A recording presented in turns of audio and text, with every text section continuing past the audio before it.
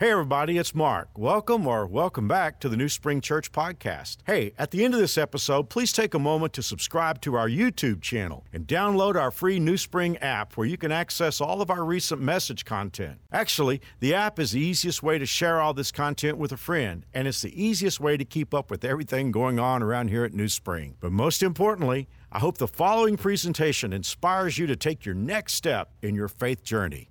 Enjoy. Well, today we're going to begin a couple of conversations about being generous with God and what He's doing in the world. And by that, of course, I mean releasing some of the resources that we have.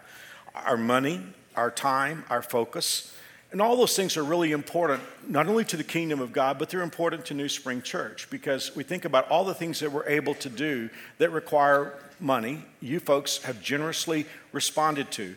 But also at New Spring, volunteerism is a big thing because I've often said we couldn't pull off a weekend without our volunteers. Oftentimes it takes us 1,000 volunteers to pull off a weekend here at New Spring. I've always joked, we've all heard heard about churches that all they talk about is money. And so I think here at New Spring, our reputation, maybe all we talk about is volunteers.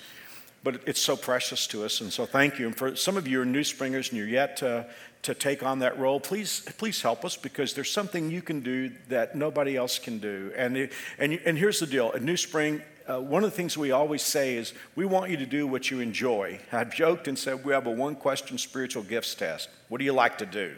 Because whatever you like to do, there's an application for it in God's work. So think about that. We have all kinds of opportunities. If you love kids, we have about 2,000 kids on a weekend. If you like tech, Lord knows we have tech. If you like, whatever you enjoy doing. If you love hospitality is huge for us here at New Spring in making people feel welcome in the house of God. So what we're going to be talking about in this series on generosity is releasing what we have in our hand and giving it to God and to what God is doing. Now, especially when we talk about money, I understand that in a lot of churches, this teaching is unpopular, but not here. I just want to say before I get into this talk, this isn't something that you don't do that I'm asking you to do. One of the things that I hear many times from people who come into New Spring is they'll say, Mark, you rarely ever talk about money. And it's not that I don't believe in talking about it. I do. I'm comfortable doing that. And it's not that I think there aren't things to say. I think there are. But one of the reasons why I talk about generosity so rarely is you are so generous. It's part of your DNA. So when I bring this talk today, it's not like I'm trying to challenge you to do something you're not doing. It's kind of a refresher. Last night when I got in from the campus, I watched a video on nutrition.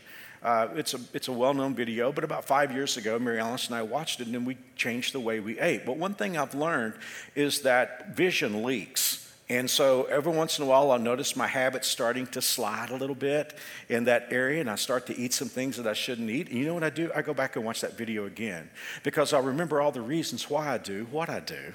And so last night, I watched a good part of that again because I want to make sure that I keep refreshed in something that's very important to me. So when I talk about financial generosity at New Spring, you guys are already the most generous people I know. You're known all over the world for your generosity and your extraordinary generosity.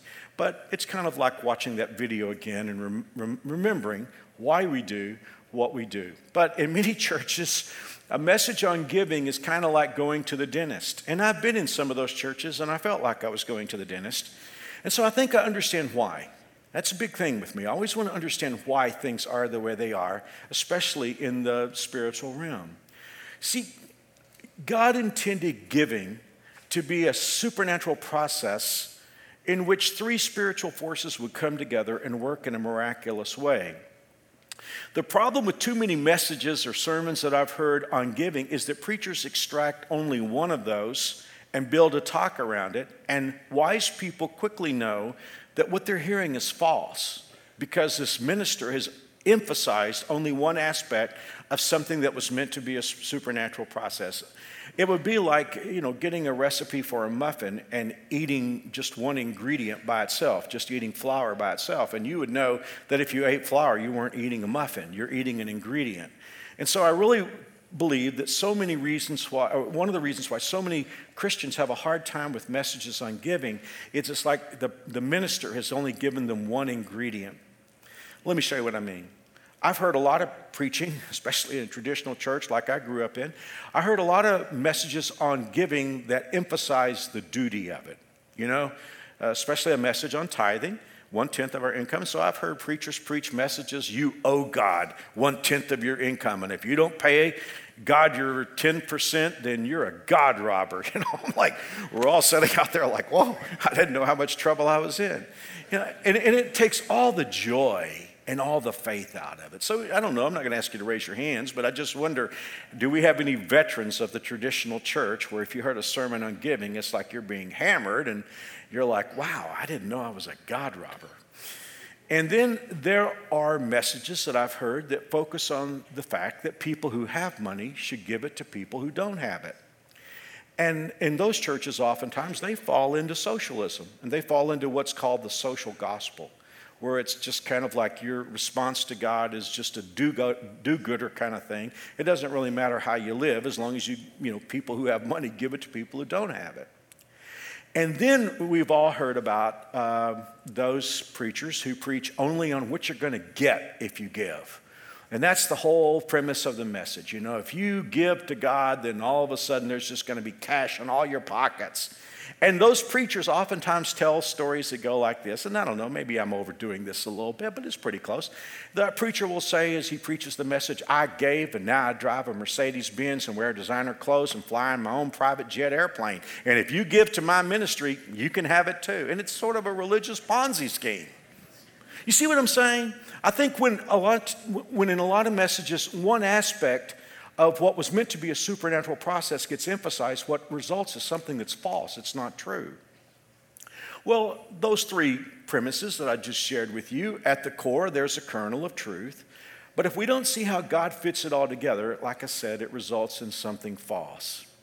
It's like the ancient parable that I heard a lot when I was a little kid about three sight-impaired men who were trying to describe to their fellow sight-impaired individuals what it was like to experience an elephant. And they tried to describe an elephant, but each man only touched part of the elephant.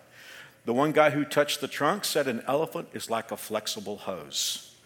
And then there was the guy who touched only the leg of the elephant. He said an elephant is like a great tree trunk. And then one was able to touch the tail. He said an elephant is like a rope. Well, you would know that there's truth in all of those, but none of those are what an elephant is.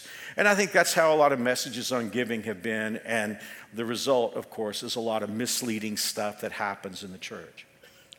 Well, we are a Bible-centered church, and I say this all the time. I'm well cognizant of the fact that you don't drive as far as you drive to hear the opinions of Mark Hoover. You want to hear the Word of God. So let's ask the question. Let's just move church and ministry and preachers out of this for a moment. Where would you go in the Bible to see all three things fit together the way they were meant to fit together so that our result would be real truth? I mean, it is true. We do have a responsibility and a duty to give. And it is true that people who are blessed should bless others. Blessed people are blessed to bless people. And it's certainly true that if you give to God, you can't outgive God. But where would we go in the Bible to see all these work accurately so that when we walk out of here, we can have a biblical perspective on how these three principles fit together. And instead of eating just one ingredient, we can eat the muffin. Well, the title of the message today is called Sack Lunch. It's a story from the life and the ministry of Jesus. And I know it's important, and I know he wanted us to pay attention because it's the only miracle that's in all four Gospels, Matthew, Mark, Luke, and John. Happened like this. Jesus had said to his disciples, we're under a lot of pressure, we're exhausted, let's get out of here and just take some time off. And so he was going to a place where they could be alone. It was kind of a wilderness area. It was kind of a time to rest and recoup. But Jesus had been healing sick people. He'd been changing lives.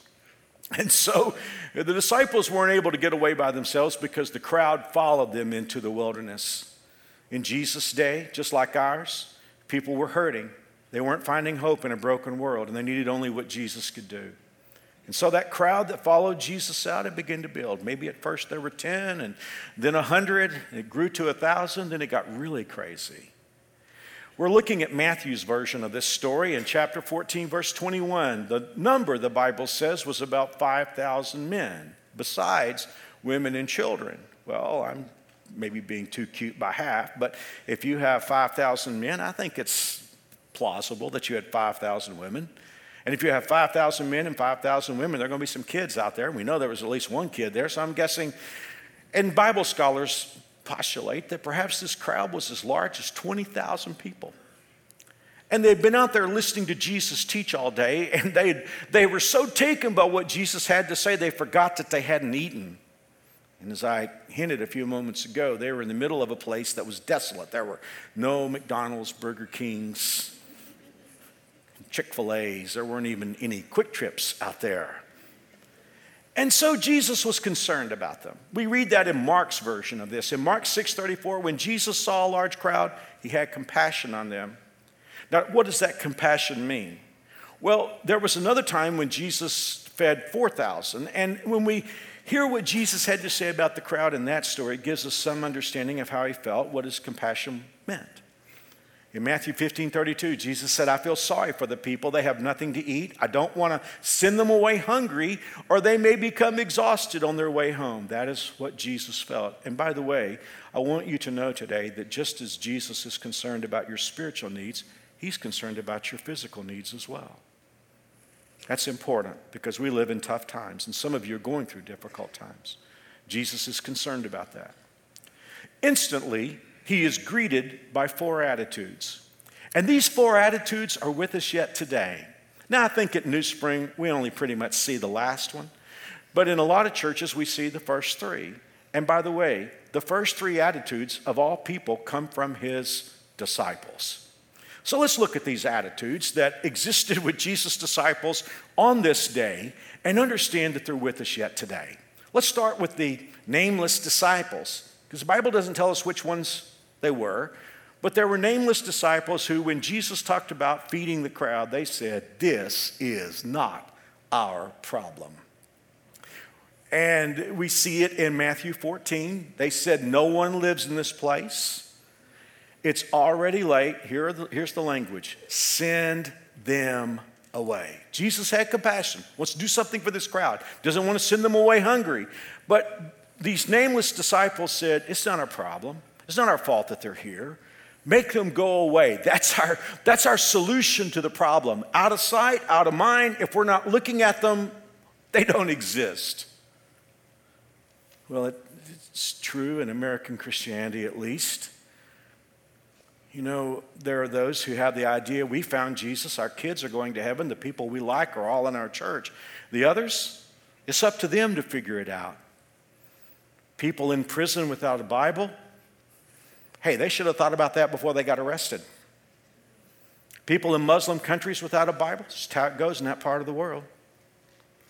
Women in Fresh Hope, a wonderful ministry here in New Spring that's ministered to over 1,000 women who were, many of them battered, and many of them have gone through things and experiences that most of us will never dream of. But those women in Fresh Hope, you know, aren't there social services for that? That's not how you think, and I know that. But that's how it is in so many churches. Send them away, send them away. We're not even going to think about those people. We're not going to think about those people who need Jesus. We're not going to think about those people that it would cost some money to minister to and to send someone to them and to send Bibles to them. It's just not our problem. There are people who are hopeless and helpless, dying on the road to hell. I could do something about it, but it's not my problem. Well, if you're not a Christ follower, I guess technically a person could say that. But there's a problem with any Christ follower who has the idea that those who are hurting and suffering without Christ are not their problem because Jesus is not buying it. Because when the disciples basically said, send them away, look at what Jesus said. They do not need to go away. You give them something to eat. Now think about that. You know, what Jesus, he knew what he was going to do. We'll see that in just a moment. But Jesus wasn't saying to the disciples, you guys don't have to worry about this. I'm just going to do a miracle here and take care of everything. But before he did that, Jesus looked at what was the church at that time, and he said, you do something about about this. You do something about this. Well, that brings us to the second attitude. And Philip, last week, Philip was a good example, but he misfires here because when Jesus says, you guys handle this, Philip instantly goes to a very popular place today. He goes to the analytics. I'm hearing a lot of talk about the analytics today. It's the math of something. It's exploring the math and understanding how the math works. And here's the thing about giving to God's work. If we go according to the analytics, we'll misfire just like Philip did. His attitude was, can't be done. I've looked at the analytics and it's just not possible. Look at this, John 6, this time John's gospel. Jesus asked, where can we buy bread to feed all these people? He was testing Philip, for he, I love this, already knew what he was going to do. Jesus knows what he's doing. Philip replied, here's the analytics for you. Even if we work for months. Now, Philip has gone to a place that is completely hypothetical because he doesn't have months. The crowd's right there at that moment. But Philip is doing the analytics. He's gone to a hypothetical place. And in the actual Greek language, what he said is, if we worked for a whole year, if we worked every weekday for a whole year, there would not be enough money for everybody here just to have one bite. So what is he doing? He's like, Jesus, I have looked at the analytics, and this thing that you're asking us to do to feed this crowd, I've looked at the numbers. It's just not possible. And I really do think a lot of Christians, when they look at the world today and its brokenness and dysfunction, I think a lot of us, we're not like the first crowd that says send them away. It's like, well, I would love to do something about this. But when I look at my resources and just how broken the world is, it's not possible. And you see, the thing about saying it's not possible is it's easy to quit at that point. If I should do something and I won't do something, as we saw with the first attitude, then I have to really look in the mirror. But if I know I should do something but I can't do it, can't is a powerful word. Many Christians have that idea today, and I got to tell you this, it is my joy to talk to you about this because this is not who you are.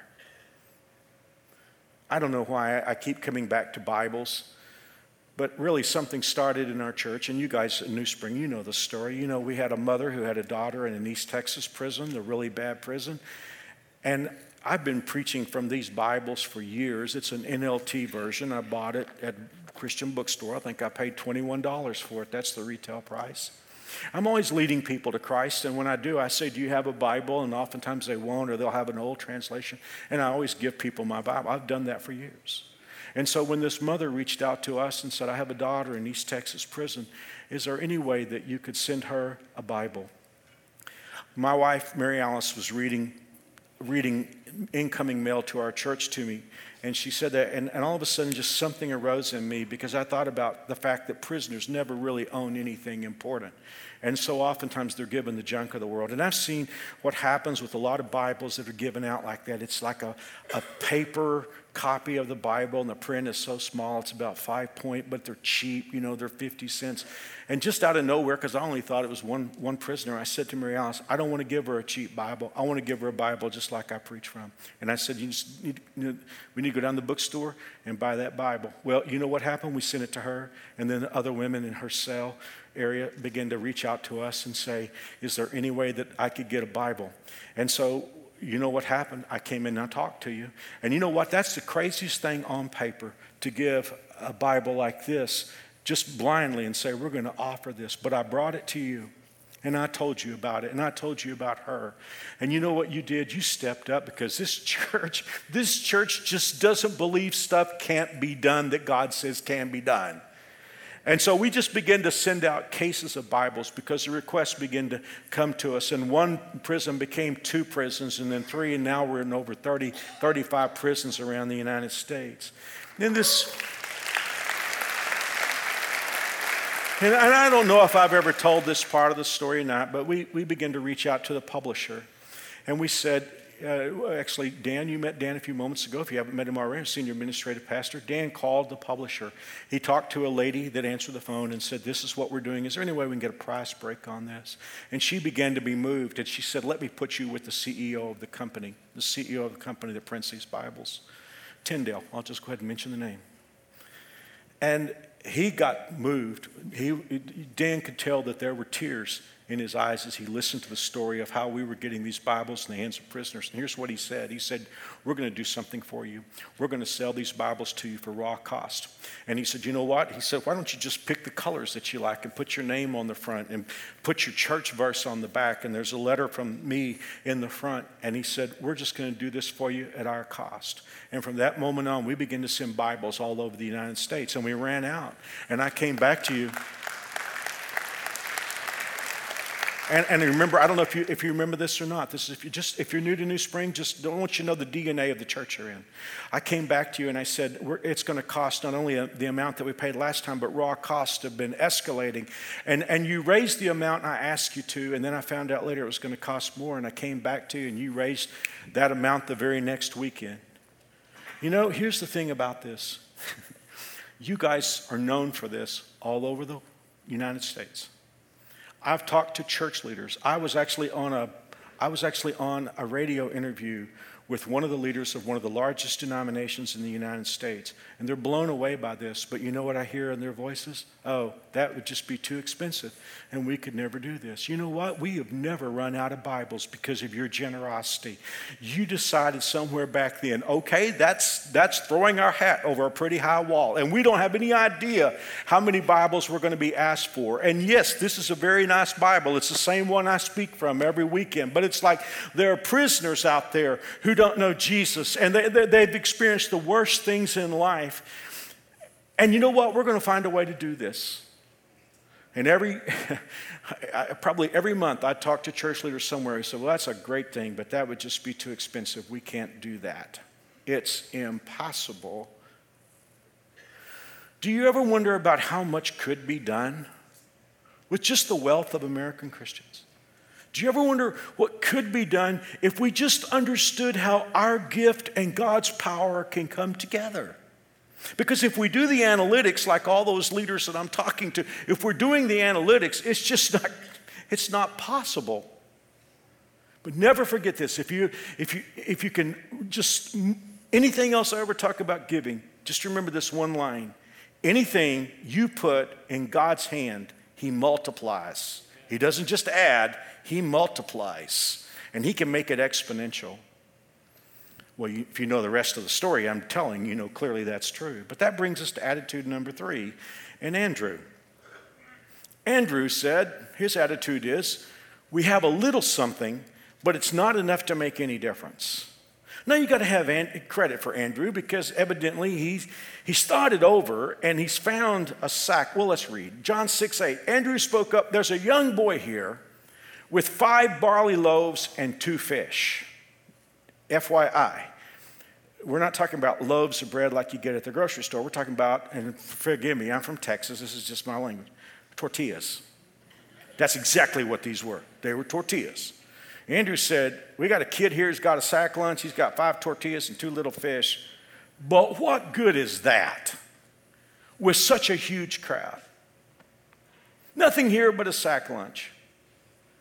Now, again, to Andrew's credit, let's think this through. I mean, let's just do the Philip thing and do the analytics here. To Andrew's credit, he's got a little boy's sack lunch and 20,000 people who are hungry.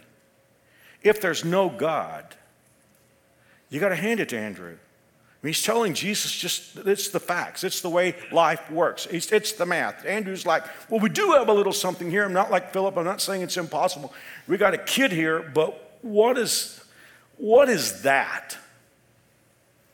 I think there are Christians who have that idea today. It's like, well, I don't have very much. I'm just a working man, a working woman, and I make minimum wage, and I have a little something. But what is that? I mean, what difference would what I have make? And it could be that way about volunteering, because you could be having sat out there a few moments ago and heard me talk about volunteering. You're like, Mark, I just not the most gifted person in the world. You're probably way more gifted than you know.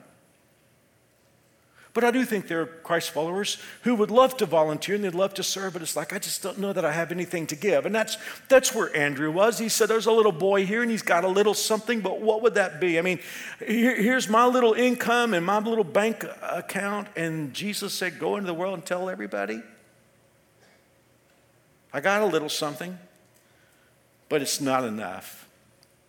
And that brings us to the fourth attitude, and you knew this was coming. You saw it coming from the beginning when I announced the title. This guy never speaks in our story, but we don't know his name, but he clearly had to say this or else the story couldn't happen. It's a little boy. It's a little boy.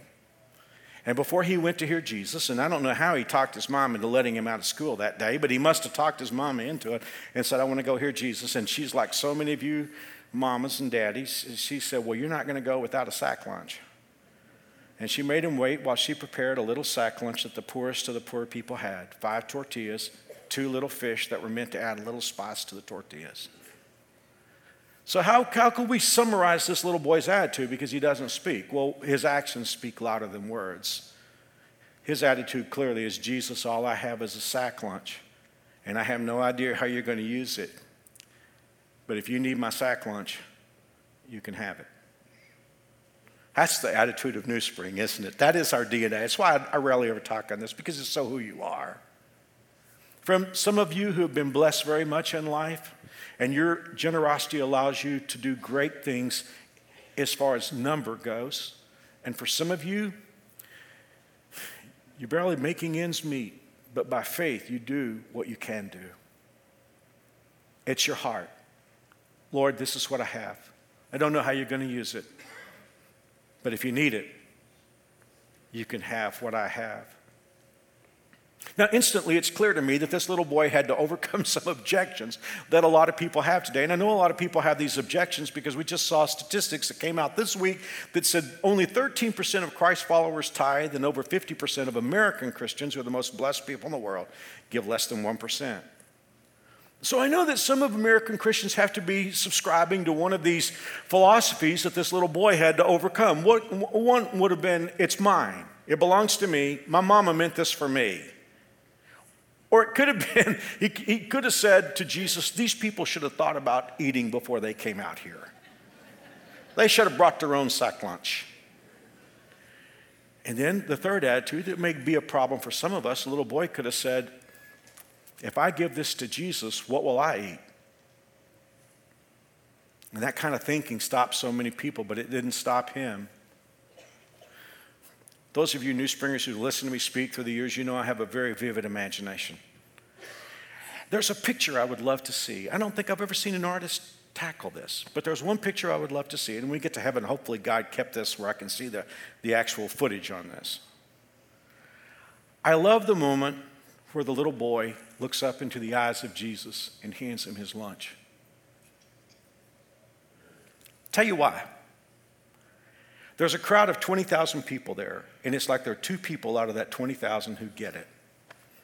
Of course, Jesus and this little boy. I mean, there were these disciples who were like, they had a title. They didn't get it. I just want to see the picture. When I get to heaven, I want to see, and I wish some artists would tackle this. Just this picture of this little boy looking up into the eyes of Jesus and Jesus looking down into his eyes and the little boy reaching up and giving the sack lunch and seeing that sack lunch go into the hand of Jesus.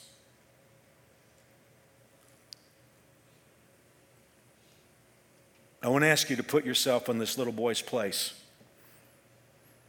Can you see yourself doing this? Can you go back in time and see yourself as this little boy? Can you see yourself putting this lunch in the hand of Jesus? And there's a reason I ask that. Because there's no gradient scale here. It either makes perfect sense to you or it makes no sense at all. For everyone listening here today, this either makes absolutely perfect sense, and I think most of you here at New Spring, at least, you're there. Or on the other hand, for the reasons I've already given and more, it makes no sense at all. Well, as I close out this message, let me give you 4 reasons why what this boy did made perfect sense. Here's the first one, and I think I should have saved this for number 4 because this is my favorite. I should have built up to it, but I want to give it to you right now. This is my favorite reason why it makes sense. He got to see his sack lunch in the hand of the creator of the universe. Can I say that one more time? He got to see his sack lunch in the hands of the creator of the universe. Someone could say, Mark, I want to give to God's work, but what I have is so little, so ordinary, I'm not rich. Let me ask you, what could be more ordinary than a brown bag lunch? 5 little tortillas and 2 tiny fish. But in the hands of Jesus. What do I mean by that? I mean, what happens when you bring your tithe or your gift or your offering and you put it in the hands of Jesus? What matters at that moment is whose hands your offering is in, because the Bible says Christ is the visible image of the invisible God. He existed before anything was created. He's supreme over all creation. For through him, God created everything. He made the things we can see and the things we can't see. Everything was created through him, and for him, he existed before anything else, and he holds all creation together. When you bring your offering, that's whose hands you just put your offering in. He got to watch. He brought that sack lunch in his hand, and then he got to look up and see it in the hands of the creator of the universe. Number 2, second reason why what he did makes perfect sense. He got to watch his sack lunch meet the need of thousands. Can you imagine his ecstasy watching 20,000 people get all they wanted to eat that day and thinking, this all started with my brown bag. I mean, he's looking all around and people eating fish, people eating bread. How did Jesus do that? I don't know. Don't I created the world in the first place? I just know he did. And that boy could look around and he's like, all these people like, oh my goodness, I'm full. And he's like, this all started with my brown bag. I keep mentioning Bibles because I just shared the story of how we started doing, and you guys have given away well over 100,000 Bibles. I remember when we first started talking about it, there were some who God had blessed financially and they were able to give a sizable gift. But I remember there was a Fresh Hope lady who herself was trying to get her life together, and thank God for that wonderful ministry. And she said, I know what it's like to be in that situation. And all I can buy is one Bible. But I want to buy one Bible for a woman prisoner in East Texas. It wasn't long after we did that, I think I shared this with you at one point, maybe not. We got a message from a chaplain at one of the worst prisons in East Texas, another women's prison. And he wrote us, because we not only send a Bible, we also send that little book I wrote, My New Walk with God. And this chaplain wrote us and said that book has started a revival in this prison. He said, we've made a makeshift baptistry out in the prison yard. And he said, we're about to baptize 33 women who have accepted Jesus Christ with those Bibles.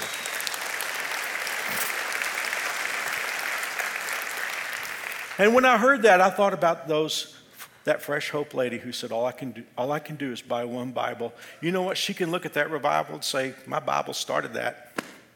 Just like this boy looked at the crowd and said, man, this all started with my sack lunch. Why is that possible? Why does that make sense? Because as 2 Corinthians 9 says, God is able to make all grace abound towards you, that you, having all sufficiency in all things, may have an abundance for every good work. God is like, I'm going to bless you so you can do more.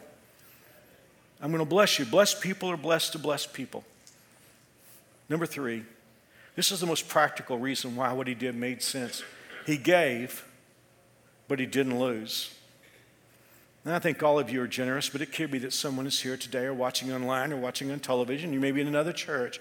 And you say, well, Mark, I just never have the headroom financially to give to what God is doing. And it's the reason why they think in those terms is to them, giving is always a deficit situation. Like if I have 100% of my income, tithing's part of my analysis in my life. It's kind of the starting point for us. We bring 1/10 of our income.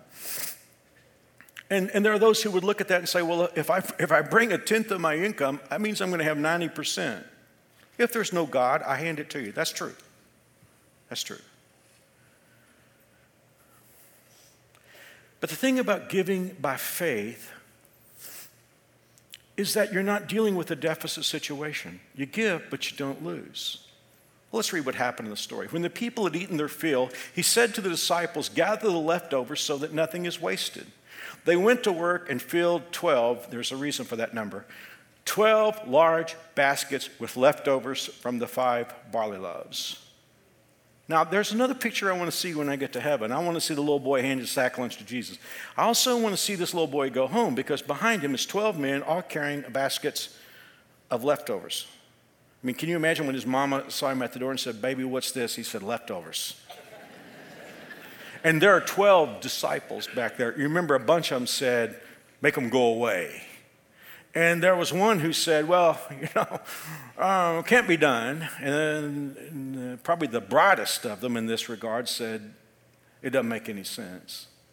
And all 12 of those guys are walking back to the house with a basket of leftovers. You see, the thing about giving to God is you're never in a deficit situation. I mean, Jesus put it this bluntly. If you give, you will get. Your gift will return to you in full, but not as you gave it, with overflowing measure, pressed down, shaken together. Look at this, to make room for more. Whatever measure you use to give, large or small, will be used to measure what is given back to you. He gave, but he didn't lose. Well, I'm into overtime, so let me give you one more reason why what this little boy did made perfect sense. And I love this. His sack lunch became legendary. I mean, the Bible's clear on this. There were a lot of people who believed Jesus was the Messiah because of this particular miracle. I mean, think about this. There's a little kid coming with a sack lunch, and it wasn't just that 20,000 people got fed. There were so many people who accepted Christ because of this miracle. It became a national story, and here we are in 2021, and we're still talking about it today. I want to close where I started. God chose this miracle to be the only miracle in all 4 Gospels, and you and I have a chance to start a legend. We have a chance to do something legendary, and it can begin with something as small as a sack lunch. Thank you for being here. God bless. We'll see you next weekend. Once again, thanks for listening. If you live in Wichita, the surrounding area, we'd love for you to engage with us in one of our weekend services. For directions, service times, and information about our incredible kids and student environments, visit us at newspring.org. One more time, newspring.org.